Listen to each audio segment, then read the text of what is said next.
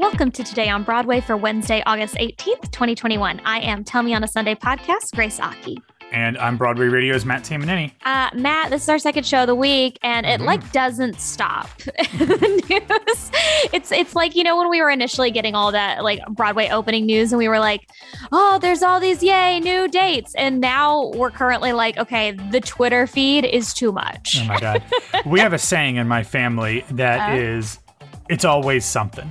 You know, whatever it is, it's always something. If it wasn't this, it would have been something else. Exactly. There's always something weird going on in life, and definitely in the mean streets of theater, Twitter, and TikTok. So, Mean Streets. Now that would be a musical, I'd see.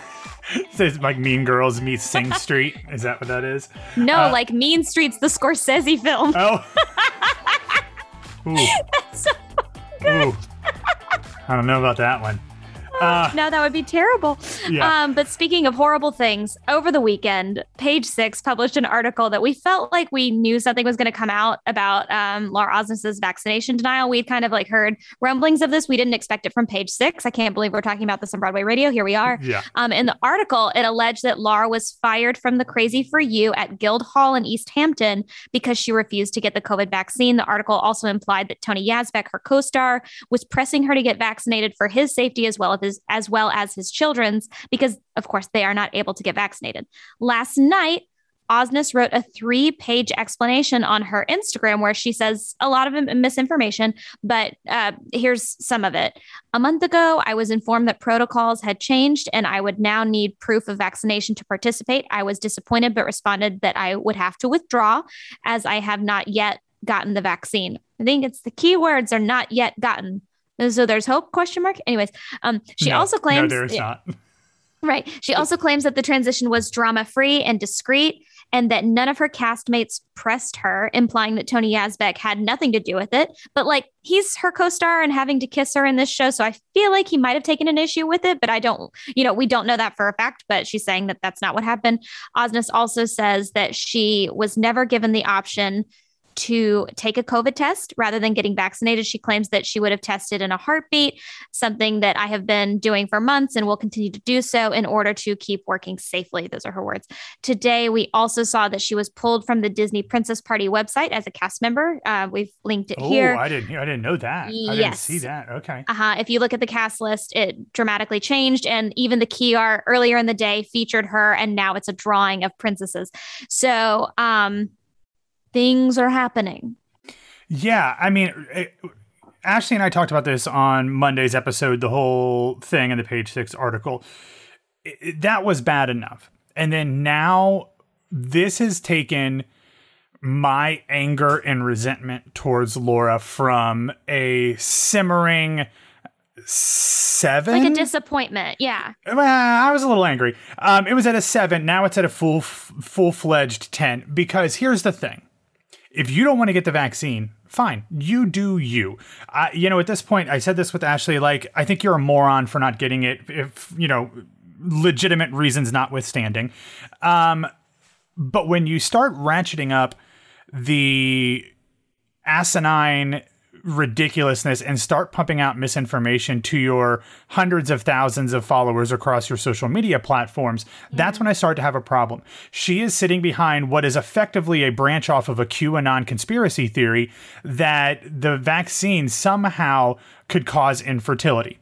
That has been medically and scientifically proven to be false. That's not true, and nobody who actually is as conscientious and cautious and as well-researched as she claims to be in her statements would ever believe that or put that out into the world. So if you want to be an idiot and not get vaccinated, that's fine. Stay home, quarantine, and don't get around other people that could potentially get the virus. My problem with her is that still to this, well, not necessarily today, but on Monday when I last looked, she had numerous pictures from the recent weeks and months of her with large groups, including young children, like family and friends and like little vacations at cabins in the woods and stuff. That is not somebody who is actually being conscientious and researched about this virus. That is someone who is being flippant and disrespectful to everybody that she comes around and thinks that her Facebook conspiracy theory websites that she follows know more than the CDC and everybody else in the world who has an MD or PhD after their name. Laura Osnes is doing damage to not only herself and her career, but every person that she decides to be around and every person that decides to read her stuff without knowing the actual truth. So as far as I'm concerned, I have zero interest in ever seeing anything Laura Osnes is in again. I have zero interest in ever hearing about her being cast in something. No offense, Broadway Records. I have zero interest in this new album that you're putting out that she is on. She is, for lack of a better term, she is dead to me. I can deal with people being morons and uneducated about not wanting to get the vaccine. It's when you take it the next step forward and then start to spread your idiocy to other people that I start getting angry, and this has made me angry, and I am very much done with her and her ilk. Carrie Underwood, that goes for you too. Oh no, I saw the Carrie Underwood of it all just now on the Twitter.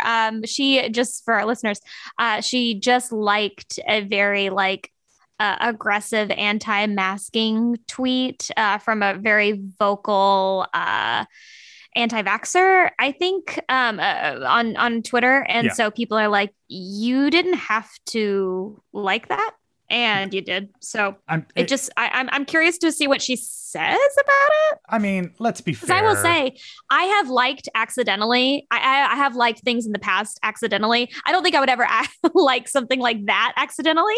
But you know what I mean? Like, we're all at fault. It wasn't like she wrote this tweet. So I'm hoping, I'm holding out hope that this was an accident, but I don't think it can be because of literally the subject matter in it and who it was. And if you, which I was only pointed to because I don't follow her husband on social media, or her, but apparently her husband's social media is much more outspoken about these things. So not a surprise. Yeah. Well, don't Grace. Love that. No. Well, speaking of Page Six and poorly handled statements, yesterday, Tony winner Alice Ripley released a short statement responding to a viral TikTok video in which a young woman accuses her of inappropriate communications and grooming her starting a decade ago when this social media user was as young as 12 years old. Ripley said, quote, "There's absolutely no validity to any of it. I appreciate everyone's continued support." The social media user at Lovely Leo Brie, LOVELEYLEOBRIE, doesn't get too far into like details. She gives some, but not a ton. But the video does allege that it started with some uncomfortable interactions and some troubling communications. In the original video, she does not allege any specific physical abuse, but does have some pretty shocking allegations. Since then, other people have started sharing some uncomfortable situations that they've experienced with Ripley on social media as well. Yeah. Ripley was scheduled to perform at 54 Below on Sunday, but that show has been canceled, quote, according to Page Six, quote, at the artist's request. Okay. But as I said, there's not a ton of details right now beyond the 1-minute video that Lovely Leo Brie posted, but as more is reported, we will obviously let you know. Yeah, Alice had posted something on her Instagram today and then quickly removed her account. Like she's now totally private. I didn't realize that. Yeah, she posted something today that was like just a photo of like her pant leg and then like what looks like Crocs. And the caption said, "A piece of trash's attempt to mar my world equals a sad, shameful, and discarded cigarette butt. #failed." Not many people liked that response. And so she changed her Instagram situation. Yeah. So yeah, a lot unfolding in like the gossip world of theater, but we are, as we get like news, we are reporting it honestly and earnestly as well we can, because we certainly want you all to know what because everybody on Twitter is talking about it. So if we don't tell you what's going on, you might be behind, and we certainly don't want that. You might be behind, and also like You might be Here better we for are. it. You might be better for it. So we're going to take a moment from all of this page 6 news because I know. we could go off and on about all of it. But we want to tell you guys a little bit more about what's going on with our Patreon.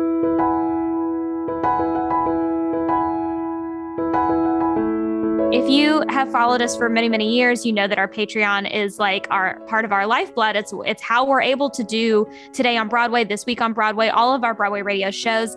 And this week is no different. So Jan's next episode of All the Drama is being released on Patreon this Saturday, August 21st. The episode focuses on the 1989 Pulitzer Prize winner, The Heidi Chronicles by Wendy Wasserstein. It will be released to the public on Saturday, September 4th. But if you're a Patreon member, you get all this exclusive good content first. That's why we want to encourage you guys to remember that is a part of who we are. We put out so much content all the time, but the more exclusive content is just for our Patreon listeners. Yeah, and after Grace and I are done recording Today on Broadway, Ashley is going to be joining us for our Schmigadoon second half roundtable. That will be released this Friday, since there is no new Schmigadoon episode this Friday on the normal release day, since the season has wrapped up. We will be releasing our Schmigadoon roundtable in its place on Friday, and I'm going to ask Grace and Ashley what their thoughts are about how they could possibly do and what they should possibly do for potential season 2 of Schmigadoon. So we will have to see. Matt will ask us that. I will. I don't know if I'll get any answers, but I'm going to ask. Damn it. Matt will be asking that in 35 minutes. Yes.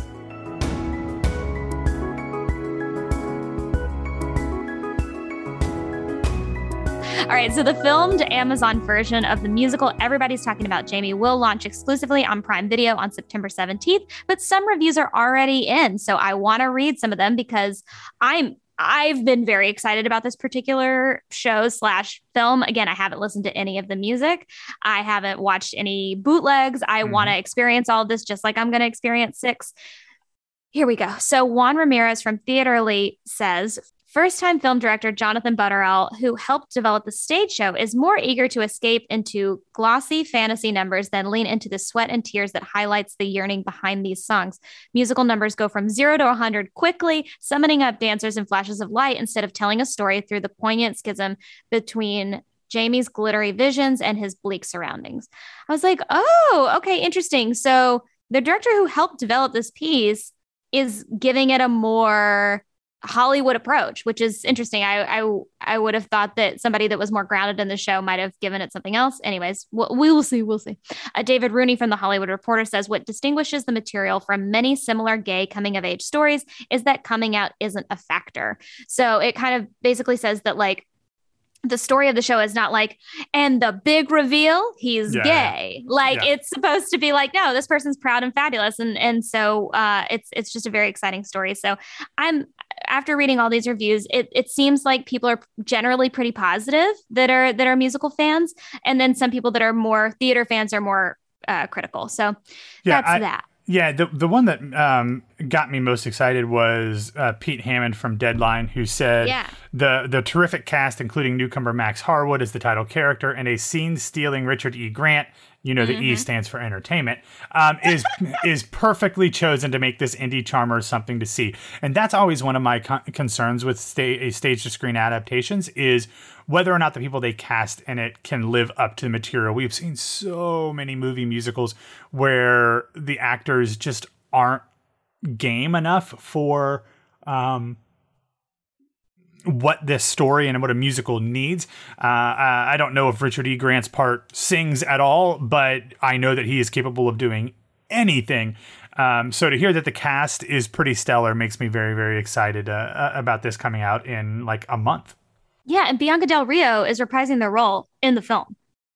Oh, really? Okay, yeah. I didn't realize that because we talked about they're going to be in the LA production earlier this week. Ashley and I did that. They're going to open the LA production in January, I think, and I would imagine that that's going to end up going into a tour and maybe eventually end up on Broadway, but who knows at this point? Who's to say? So coming this fall, however, look at that transition. I'm not good at it. Coming this fall to St. Anne's Warehouse, the American premiere of Enda Walsh's new play, Medicine, has a crazy good cast led by Domhnall Gleeson, Claire Barrett, Aoife Duffin, which is going to run November 11th through December 5th. Claire Barrett from Moon Boy. I don't know if you've ever seen that, Matt, but Nope, never heard of it. oh my gosh, please watch that show. Please watch that show. I'm pretty sure it's on Hulu. Let me know what you think after the pilot. It's absolutely adorable. Okay. I think you'll love it. Okay. I just knowing your Ted Lasso of it all, I think you'll like this show. It has nothing to do with that. I'm just saying that in general. Okay. The North American tour of Pretty Woman announced today that they will begin in Providence, Rhode Island, starring, and I can't believe I'm saying it, but here I am saying it, Adam Pascal of Memphis and Olivia Valley. Wait, what did you just say? Yeah, he was a replacement in Memphis. And that's the credit you're choosing to go with? He's God's gift. He was also a replacement, and I think in the tour of Something Rotten. He was. I saw him in the tour. He was great. But how very dare you? Listen, I love him, okay? But I like to give people the obscure reference. Thank you. Okay. Okay. Oh, yeah. Okay, so here at Broadway Radio, we have been talking about it for some time, but AFM Local 802 President Adam Krauthamer has finally released a statement about the return to work deal that we've kind of, known about, has been in talks for some time with the Broadway League. So here's what he had to say. We're thrilled to announce a deal that will cover Broadway musicians in a safe and equitable way as our industry starts to reopen. Thank God. The agreement allows theatergoers to enjoy the excitement of live music while prioritizing health and safety for musicians. Broadway musicians enthusiastically approved the deal with an overwhelming majority voting yes to ratify the agreement. We've been talking about this since we didn't know what was going to happen with 802. So I wanted to give you guys an update as we got it today. And what's crazy about this is the statement doesn't actually have any details about what the agreement is. And it's a little frustrating because they were like, we did it, Joe. Yeah. And then that's it. Yeah. A little uncomfortable with that. Betsy, talk to your man and get him to give us some more details, because I would like to know what that is. Because I feel like, especially when it comes to safety stuff, the audience deserves to know these things. Yeah. But they just had a baby, so they're busy. It's like over a year ago, but that's fine. Listen, time stops in the pandemic. Time has fully stopped. Finally, in some feel-good recommendations, Matt knows the way to my cold Green Day American Idiot heart, with Stark Sands releasing this video of him and Adrian Blake Ensko singing Murder in the City from the upcoming Avett Brothers musical Swept Away. It starts its world premiere on January 9th of next year at Berkeley Repertory Theater in California. And don't forget, John Galg Jr. is in it too. And I'm like aggressively excited about it. Of HBO's The Newsroom fame. No. Short Term 12. Okay. Long Day's Journey into Nights, John Gallagher Jr. Yes. Ask Cara Zelaya about it. I'm just saying, I listened to this music video. It's just them sitting holding the guitar, but I could listen to it all day long because that kind of music is absolutely what stirs my soul. So please listen to it if you get a chance, because it's really beautiful. And I've been eager to see this show for a long time. So thanks for listening to Today on Broadway. Follow us on Facebook, Twitter, and Instagram at Broadway Radio. And don't forget about our Patreon. That's patreon.com/Broadway Radio. You can find me all the time on Twitter and Instagram at It's Grace Aki. Matt, where can people find you? At BWW Matt. Thank you guys so much. We will see you tomorrow.